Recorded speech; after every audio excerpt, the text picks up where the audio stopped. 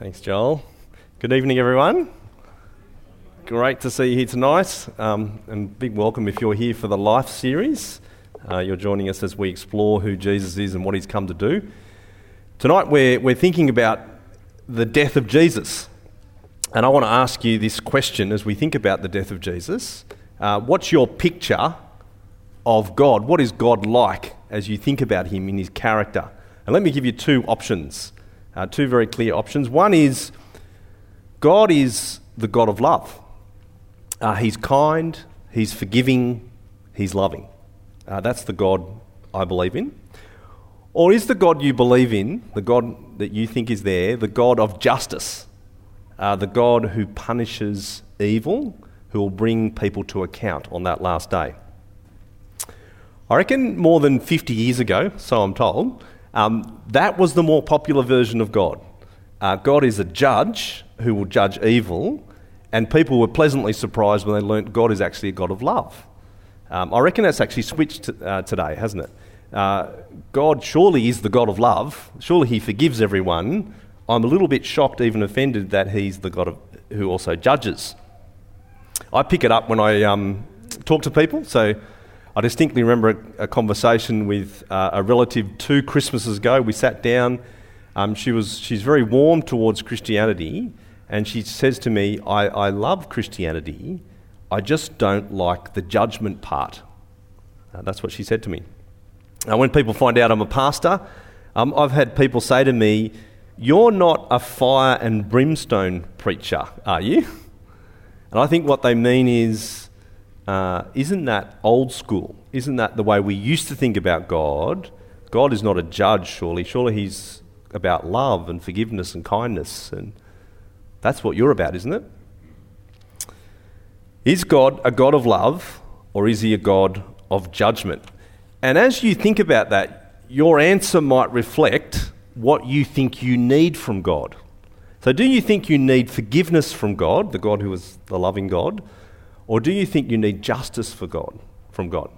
Are you crying out to God to forgive you? Or are you crying out to God, please bring justice to me or to our world?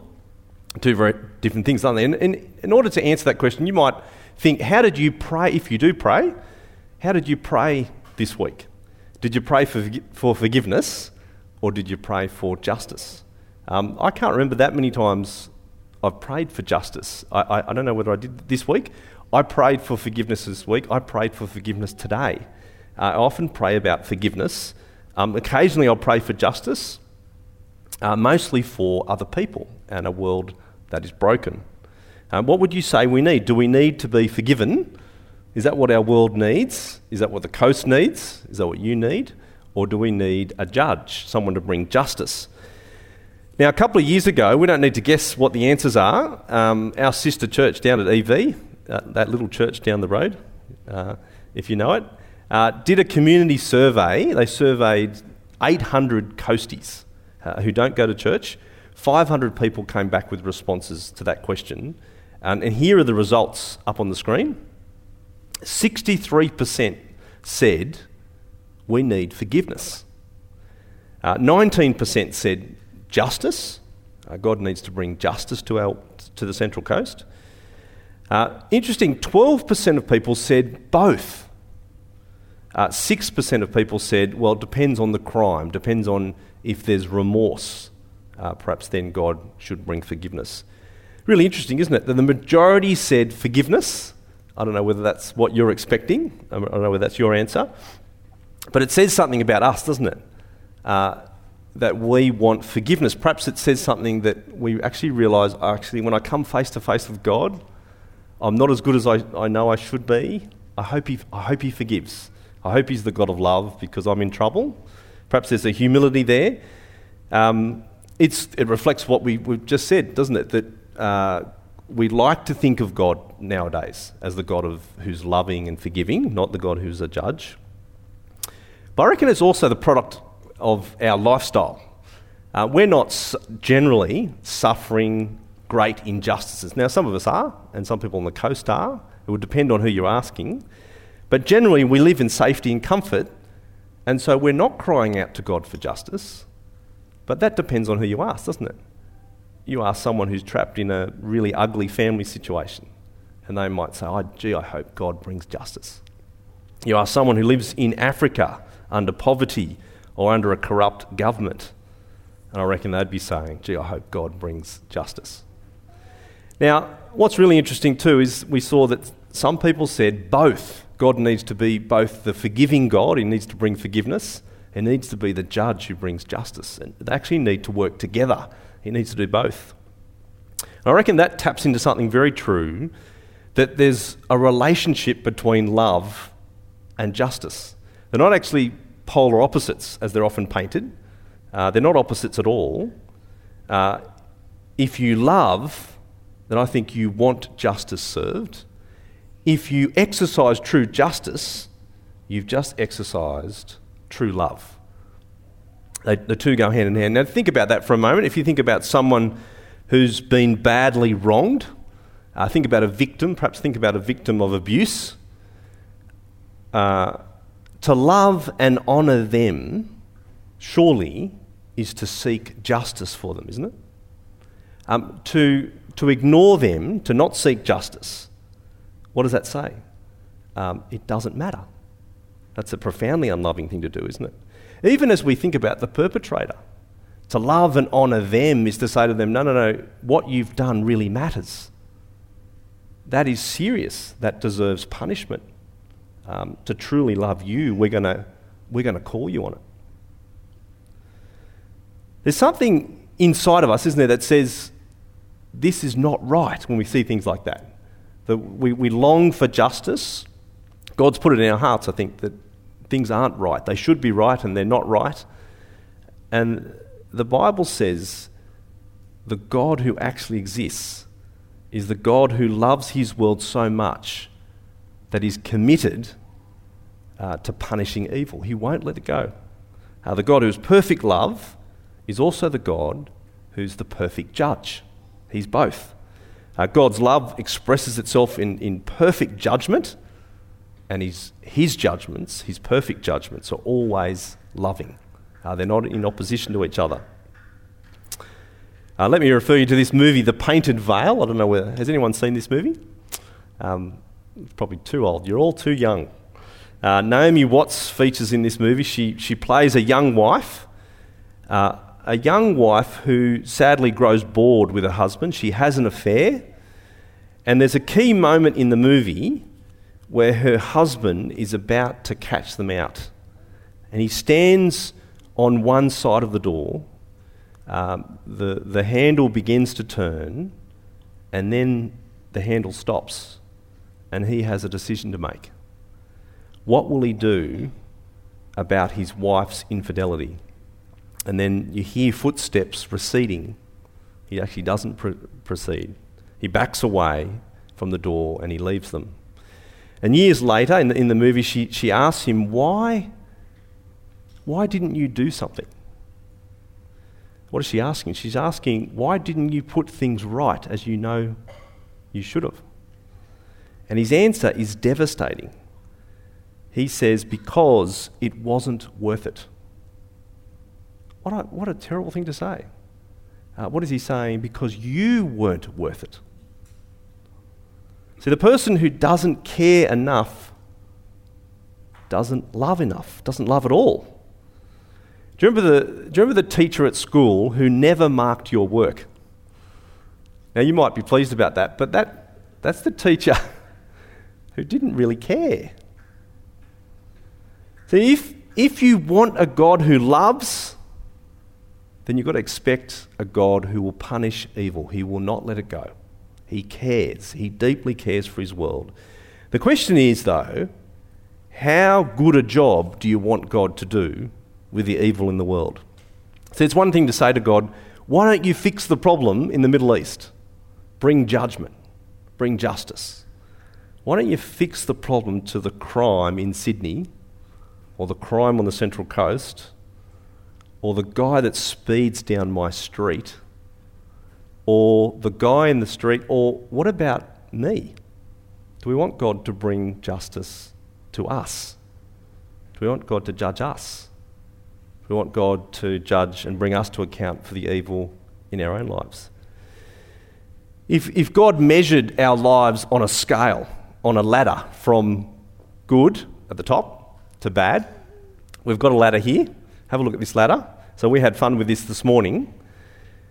If God is on the top of the ladder, He is the top rung. He is perfectly good and holy and pure, and the bottom rung is evil.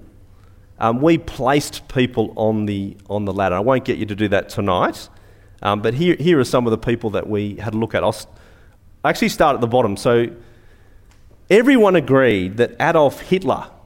We've got Adolf Hitler. There he is. Was deserving of the bottom rung. Are we agreeing?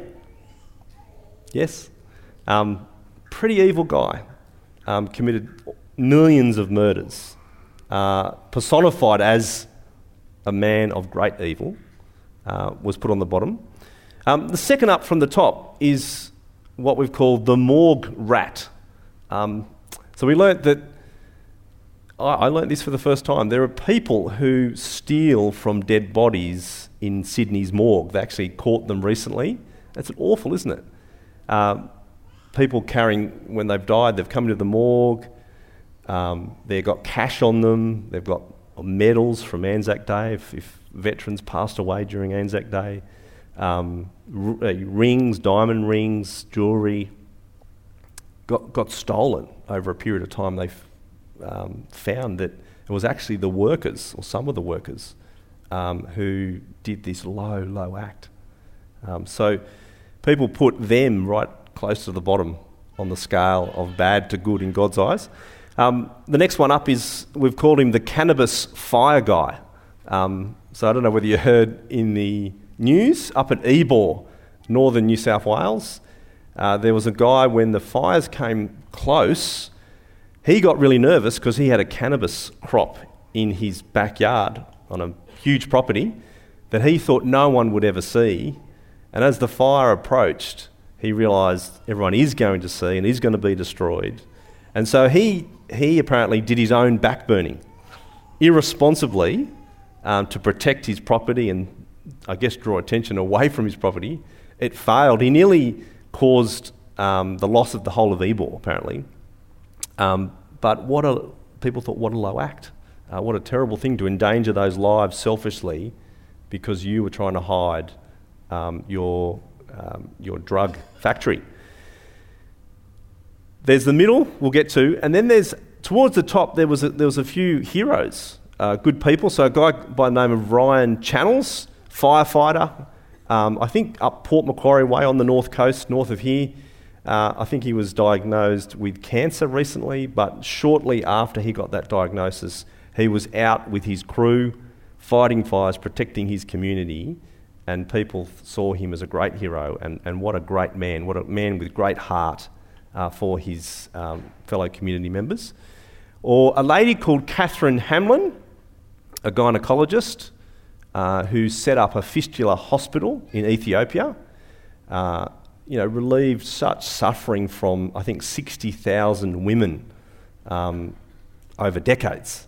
A generous, loving, self-effacing lady who people thought, well, she's on the good scale. Now, there it is. There's where we place people. And it is interesting, isn't it? In life, we do this. We place people on a scale. So they're good, they're somewhat good, they're not so good, they are actually evil, that is really bad.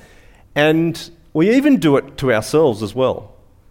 So we say to ourselves, this is where I think I am.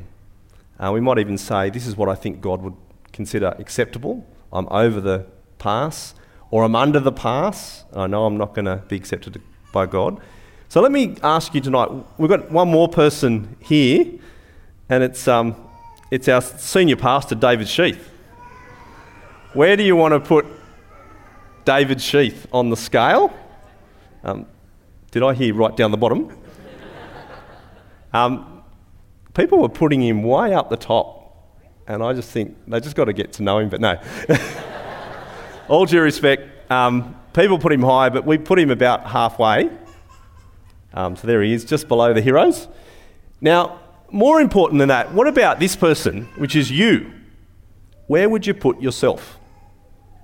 how would you see yourself on that scale? Do you think, yep, I'm good? Or do you look at yourself and go, actually, I'm not so good and I need help? So I'm going to, how do we get around this morning? We kind of put it there. We fudged it. So you're in the midpoint there. It's really interesting, isn't it? We're very good at analysing how good other people are. We're perhaps not always so good at analysing ourselves and how actually good or not so good we are. But where would you put yourself is the question. Now, one of the problems we've got is that we actually overestimate how good we are so often. And when it comes to God's scale, remember I said at the beginning, God is the holy, perfect, pure, good God. And the Bible keeps telling us there is a massive gulf between God and all of us. So even though we do this pecking order thing, that little pecking order thing is actually right down the bottom, and there is a massive gap between even the best person we can come up with and God. Okay, so what's more appropriate is that we actually put everyone down on the bottom rung to actually represent. Now, we're not saying we're all the same. There is a difference between us and Adolf Hitler. But when it comes to are you good compared to God, that's the gulf that exists. That's the reality that we face. The truth is that none of us actually treat God like he's God, the way he should be treated. None of us honour him and love him the way we should. In fact, the Bible keeps telling us our natural position is actually to run away from God, to not honour him, to not love him, and not give thanks to him. And we keep thinking it's about being good and how good we are with other people, but the Bible says, no, you've missed the point. And Jesus had to keep explaining this to people of his time, and I think we need to be reminded of it too. Jesus told the story of the lost son. And he told the story, or the prodigal son, he told this story in earshot of the Pharisees, or the religious leaders, because they'd completely misunderstood what sin is. They're a bit like us. They thought it's about being good or about being religious, and they thought they'd made it. They thought there was an order. Some are good, some are religious, some are not so good. Some people are sinners, right down the bottom. And Jesus says, let me tell you a story that actually explains sin. And he tells the story of a father, a gracious, good father who represents God, and the story of his two sons, an older son and a younger son. And he tells the story of the younger son who comes to his father and says, I want my inheritance. Now, I don't know whether you can imagine doing that to your father, but that is a brave, bold, bad thing to do. Don't do it. To say to your father, you haven't died yet, I want your money and I want to enjoy it now. And so the father graciously gives it to him. The son takes off to another land, squanders the father's wealth, lives, it says, in wild living. And what is Jesus saying about sin at that point? Jesus is saying, sin is when you say to God, I want to enjoy your good things, I just don't want to honour you. I don't want to give thanks to you. I don't want anything to do with you. I want to go and do my own thing. I want to run my own life. I still want to enjoy your good world. I just don't want anything to do with you. And can you see it that when you think about sin that way, it's nothing to do with being good or bad or religious or someone thinking you're a sinner or not. It's a relational problem, isn't it? We've actually got a really bad relational problem with God. How offensive is that when you think about it, humanly speaking, with your own father? How much more offensive and personal is it when you think we've done that to the God of the universe? The God who made us. And so you raise the question, what should God do about this? What should God do about us wanting to run life our own way. Why can't God just forget? Why can't he just forgive us? Which is a problem in itself, isn't it? If God had did that and just put it under the carpet, he hasn't dealt with sin. No, God has a solution. He has one perfect solution. And the solution is the one that satisfies both his great love for his people, for his world, but also his perfect justice. And it's an extraordinary solution. It comes at great cost to himself. God's solution is when he sends Jesus into the world to die on the cross. Now have a look at the passages in Mark's Gospel. In your outline there's a passage that we heard read out by Joel, and you'll see there the very last words of Jesus that he breathes out at the cross, I think sum up what's going on there at the cross. Verse 33, at noon darkness came over the whole land until 3 p.m, and at 3 p.m, Jesus cried out in a loud voice, Eli, Eli, lama sabachthani, which means, my God, why have you forsaken me? That's an extraordinary thing, isn't it? What are Jesus' final feelings at the cross? What are his final words? They are ones of being forsaken. He's been deserted by his friends. How is he feeling at that last moment? He's feeling that he's even been forsaken by God. At his death, Jesus feels abandoned. And it's not just that he's been abandoned by his friends. I think Mark's actually trying to point out to us a very important point. That at that moment on the cross, something dramatic happened between God the Father and God the Son. Something happened that fractured the relationship between God the Father and God the Son. Just as God cannot look upon evil, just as there's no darkness in God whatsoever, he turns his back upon his Son. There is the most devastating moment in all of history. And you think to yourself, why Jesus? Why is it that Jesus is in the darkness? Why is Jesus being punished like he's guilty when we know he's innocent? Well, it's two things, isn't it? It's because of the love of God, and it's because of the justice of God. See, at the cross, a great exchange took place. The innocent one, Jesus, stands in our place. He is punished. We are the guilty ones. We should have been punished. And Jesus stands in our place. So we, the guilty ones, might go free. We might be forgiven. The Bible says to us over and over again, he bore our sins in his body on the cross. He was punished in our place, not for his sin, but for our sin. See, when it comes to sin and evil, God deals with it thoroughly. He doesn't sweep it under the carpet. Jesus faces it head on at the cross. He faces the judgment of God willingly, at great cost to himself. It's justice, isn't it, for our sins, and it's also an extraordinary act of love. What's happening at the cross? God's Son on the cross is absorbing in himself the punishment for the sins of the world. That's what's happening. Have a look at this picture. On tall buildings in cities, so I'm led to believe, they construct lightning rods. So when the storm comes, the lightning strikes, it actually gravitates towards the lightning rod, and the lightning rod conducts the bolt down, absorbs it, and conducts it safely away. And the Bible's saying that Jesus is that lightning rod. When the anger of God comes face to face with the sins of the world, including our sins, it comes upon Jesus. It is absorbed, it is conducted by one man, the man Jesus. So when it comes to our sin, we so often don't think our sin matters too much, or we don't think ignoring God is all that bad.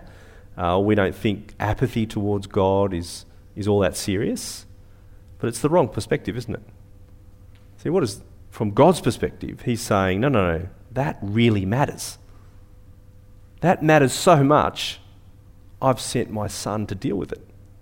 You matter so much, I've sent my son, Jesus, for you. It's the whole reason why Jesus came. Jesus makes it really, really clear. In Mark chapter 10, up on the screen here, for even the Son of Man, Jesus referring to himself, did not come to be served, but to serve and to give his life as a ransom for many. See that? Jesus came to give his life as a ransom. I don't know whether you're familiar with the idea of ransom. We don't kind of use that word too often these days, but Hollywood did help me understand this concept when I saw the movie Ransom. Mel Gibson, who's seen that movie? Yes, there's a few. 1996, when Mel Gibson was in his heyday. There he is in full beauty and handsomeness. In the movie, his son is kidnapped. The captors demand a huge sum to have his son returned. So it's, there's the idea. Cough up the money and you'll get your son back. A very intense, suspenseful movie as that plays out. But there's the idea. A ransom is the price you pay to rescue someone from a situation they cannot get out of themselves.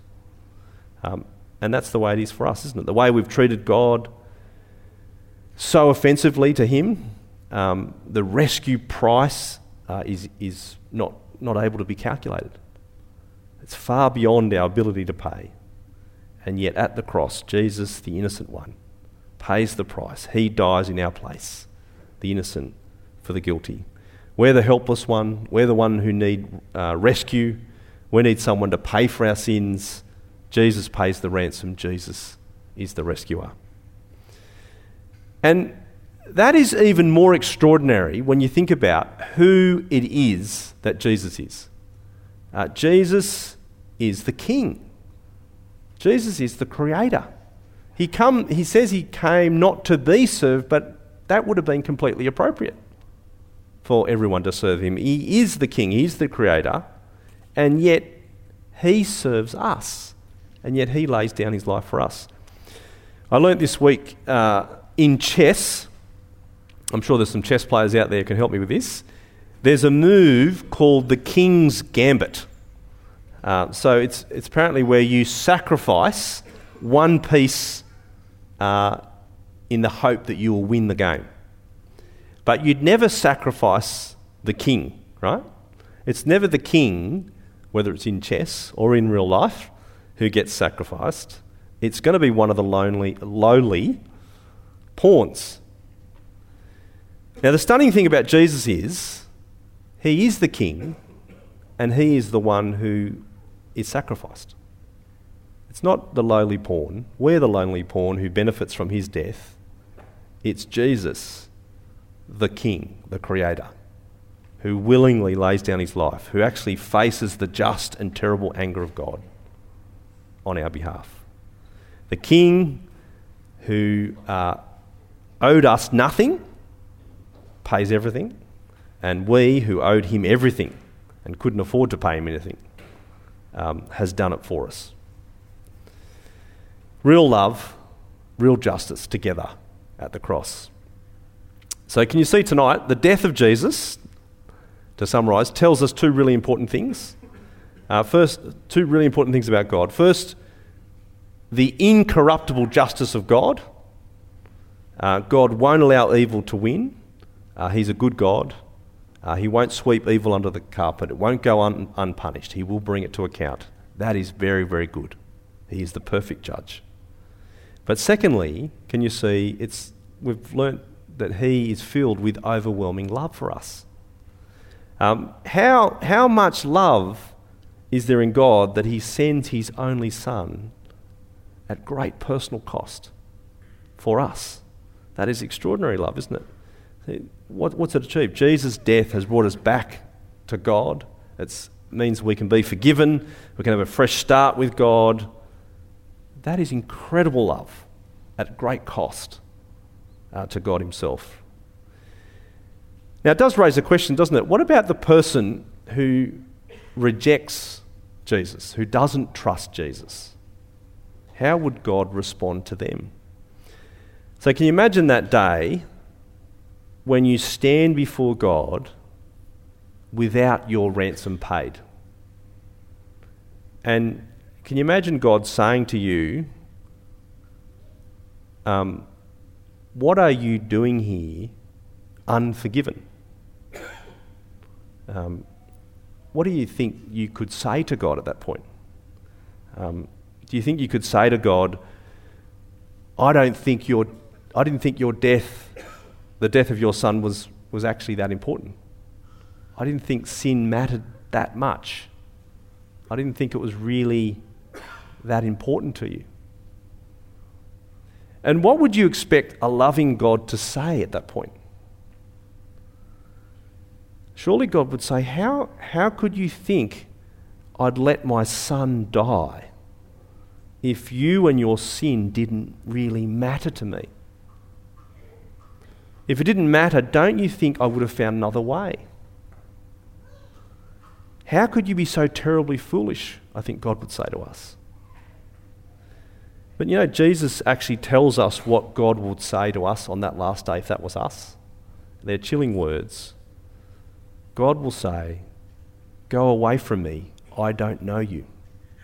It's that relational problem again, isn't it? We'll find ourselves forsaken by God. So if Jesus is not going to pay the ransom for us, who else is going to pay it? We're going to pay it ourselves on that last day. Well, if you haven't already, what do you think would stop you from responding to Jesus even tonight? Well, let me put one big thing in front of you, because I think this is huge. This is the big thing that stops people. And here's the word. The word is pride. Because what does pride say? Pride says, I'm okay. I don't need forgiveness. I'm already good enough. I'm high enough on the ladder. I don't need God to do anything for me. I can get there. Or God isn't actually that good, or God doesn't actually care that much. That's pride, isn't it? Humility is the opposite, isn't it? It says, actually, I am down the bottom of the ladder. Actually, I do need help. Actually, I can't do this. I'm actually not good enough. Please forgive me. So there it is, God, the God of love, the God of justice. The real God is both. He loves the world.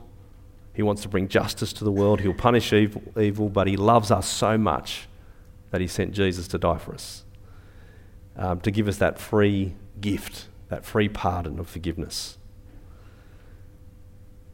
So I wonder where you stand with that tonight. Prideful, or in humility coming to God. I need to be forgiven. Thank you for sending Jesus for me. Don't let these things go. Do explore them further. You might want to join our life course coming up in February. So you can tick on the welcome slip you'd like to be part of that and explore these things further that we've been going through the last couple of Sundays. Don't miss that opportunity, or come and talk to me even tonight. But why don't we pray now together as we come before God and seek his forgiveness. Our gracious Heavenly Father, we thank you so much that you are the God of overwhelming love, and that means you are the God who will deal with evil. You are the perfect judge. Father, as we think about who you are in all your beauty and goodness and purity and holiness, Lord, we realise we fall so far short. We are sorry for our sin. And we thank you so much that in your great love for us, you've sent Jesus to die in our place. Thank you. Thank you that we can be forgiven. Please forgive us. Please renew us. Please help us to trust in Jesus for the forgiveness of our sins. Help us to live your way. Help us to live with you as our King, our loving Heavenly Father. And we pray it for Jesus' sake. Amen.